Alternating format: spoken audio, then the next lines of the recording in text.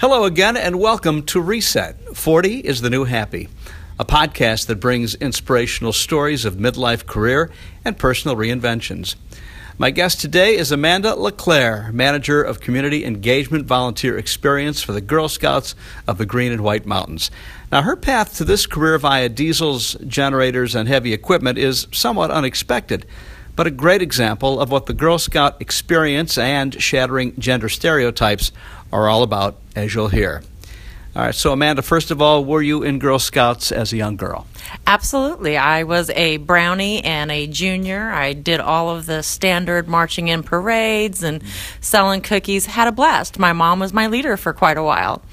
How has, and this is probably like a really broad question, but have Scouts, as you know it now, changed Girl Scouts a lot in the years since you started? Oh, Girl Scouts has changed a lot. I tell people all the time, this is not our mother's Girl Scouts. This has come a long ways. Our girls do everything they could possibly imagine. Robotics and learning to fly and just incredible things. You'd be amazed what these girls are capable of if you just give them the tools to do it. Sure. All right, in addition to serving your country as a member of the U.S. Air Force, your career route prior to now has put you in jobs where few women really were working. Talk about early exposures to get the desire to dive into diesel engines and other traditional male jobs. Well, I had a very supportive family. When I was a preteen, my parents bought a farm. My grandparents always had farms, me growing up, and I spent a lot of times on them. I absolutely enjoyed working with the tractors, and I found that fascinating, what a combine and what the engines could do, and I just wanted more and more. And by the time I was in high school, I was in all the shop classes and learning to weld and working on cars. And to me, that is just incredible, the power that comes out of them. Was that typical for growing up on a farm where you did? Were other females working in the kind of capacity that you were at your farm? There wasn't a lot of other girls that did what I did. Yes, the whole family, when you owned a farm, the whole family worked on the farm. But when I would go do the bales, hay bales during the summer and help with the bean fields and things, I was one of few, if most of the time one of the only. A lot of my counterparts were the young men from the other farms, and they couldn't believe there was a girl out there. So maybe share a story to illustrate, walking into, say, an all-male job site and sort of having to prove in a way that, you could do what you do based on who you are, not because you're not a man. One of my favorite stories is while I was in the Air Force, I was deployed, went on a temporary duty assignment down to Fort Bragg. There I was working with the airborne. I was providing equipment support for the aircraft while they were doing their jump operations. They had always had a staff of male mechanics that had came down before and done this. I was the only one that was sent down this time. And when I first got there, I had one individual right off the bat look at me and say, you shouldn't be here. I need an actual mechanic, not a little girl. And that just... From that, it just made me mad, and I pushed harder. When I was done with their exercises down there, the general of the airborne actually called me up in front of his troops to award me one of his coins and said he would rather have one of me than 100 of them. And to me, that spoke loudly that it doesn't matter male, female. It's all about the work you put in. It shouldn't matter if I'm blonde, female. Any of that shouldn't matter. Sure. Pretty awesome validation. What type of personality, then, does it take to persevere through obstacles of dealing with stereotype expectations? Because there would probably be some women that may have wilted and just kind of went away, but clearly it worked to your advantage. It's confidence. You've got to have that confidence in yourself to know that you're right and you can do whatever it is you put your mind to. I see it all the time. Girl Scouts, courage, confidence, and character. It takes that courage to stand up and say, I can, and I will. It takes the confidence to stand up and say, I can, and I will. And the character, you've got to have it. It's the same thing. It takes that character to be able to stand up and say, I can, and I will. I was looking at your resume, and I noticed that at a time when you were a high-voltage tester, You began as a volunteer for Girl Scouts in New Jersey. So what drew you to this volunteer endeavor? Although now we know that you were a Girl Scout as a young child, but still, why at this particular point did you find you needed to jump in? My daughter, I have a daughter. She's a wonderful 21-year-old girl who does amazing things. That was about the time when she was starting. She was first grade, and I took her, like many other parents do, to a informational meeting, and they said, "Great, she can be a Girl Scout. We just need leaders. We need volunteers. We don't have enough." And I said, "Okay, then what do I got to do?" That's where most of our volunteers come from, and that's how I started. I started helping her troop, and a few years later, I was her troop leader, and I was her troop leader for many, many years. And we had an absolute blast.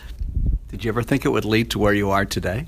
Absolutely not. I really never imagined at that point in time that I would be a professional Girl Scout.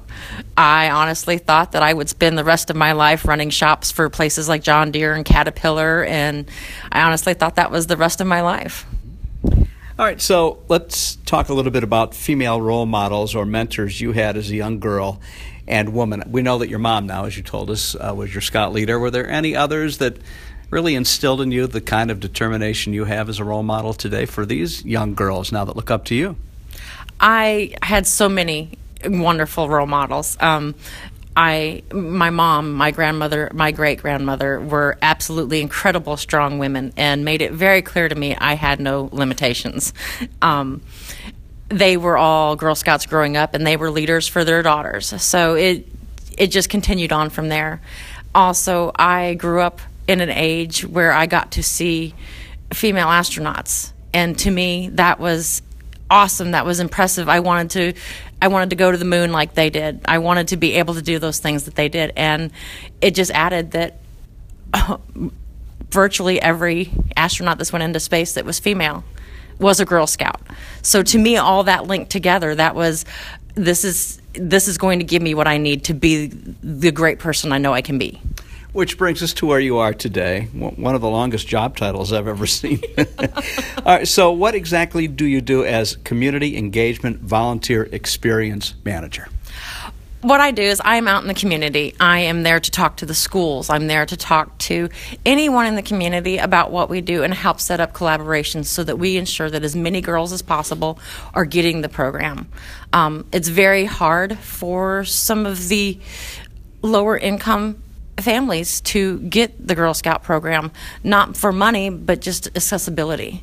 We try to work with as many clubs and stuff as possible. I'm out there looking for connections all the time and helping girls find their way into Girl Scouting.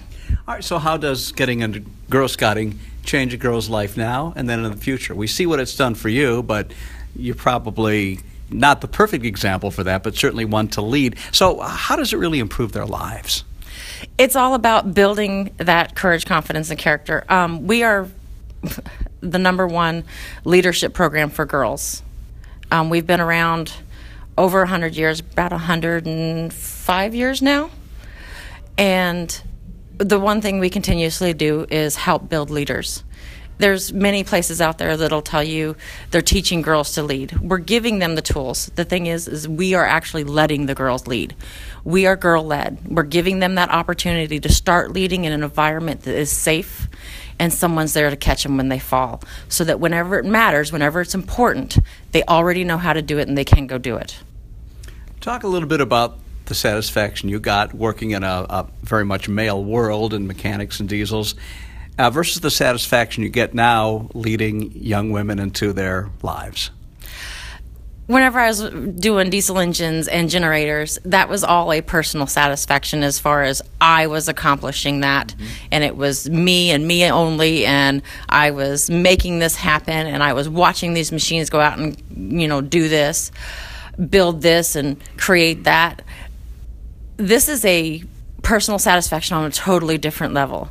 This is being secure in knowing that I'm creating a whole nother generation that's going to break some of these barriers that I've seen women in my generation break, and the women in the generation before me, to continue to try and break the glass ceiling, to continue to fight for equality amongst all of us, to do all of those great things I know they're capable of. That alone that's what keeps me going. I suppose to get that level of satisfaction, you had to accomplish what you did in your previous career.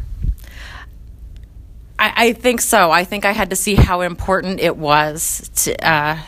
It's just hard to put into words, but I needed to know that I could do it, and I needed to see myself through it to be able to help and show these girls that they're capable of so much, and they're capable of doing it, and to give them the support they need to go on and do it.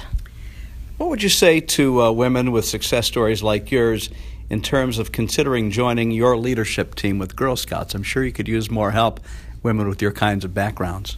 Absolutely. We are always looking for good mentors, great role models for these girls to show them that they are capable of so much. We're not asking for 6-7 hours a week. We're not asking for a full day out of it.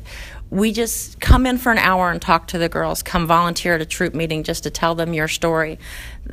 Sometimes that's all that's needed. We have tons of opportunities, whether you want to come tell your story or whether you want to lead a troop. We've got all the opportunities, and the girls need that. They need to see that. And they could get in touch with you right here. The number is? Absolutely. They could reach me at 603-714-3351, which is my phone I carry with me all the time. And, of course, the Girl Scout number is going to be...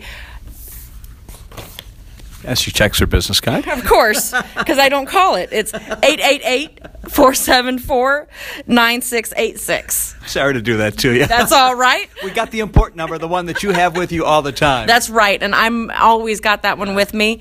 And like I said, I don't call the office very often. Sure. I'm, wandering in and out all the time, so they see me. And they can also go to our website, girlscoutsgwm.org, and it walks you through the entire process there. Okay. And the final question is, favorite Girl Scout cookie is? Oh, I am very partial to the tag-alongs. The chocolate and the peanut butter just takes me down every time. Well, yours is a great story, Amanda LaClair. Thank you very much for your time. Thank you. I really enjoyed this.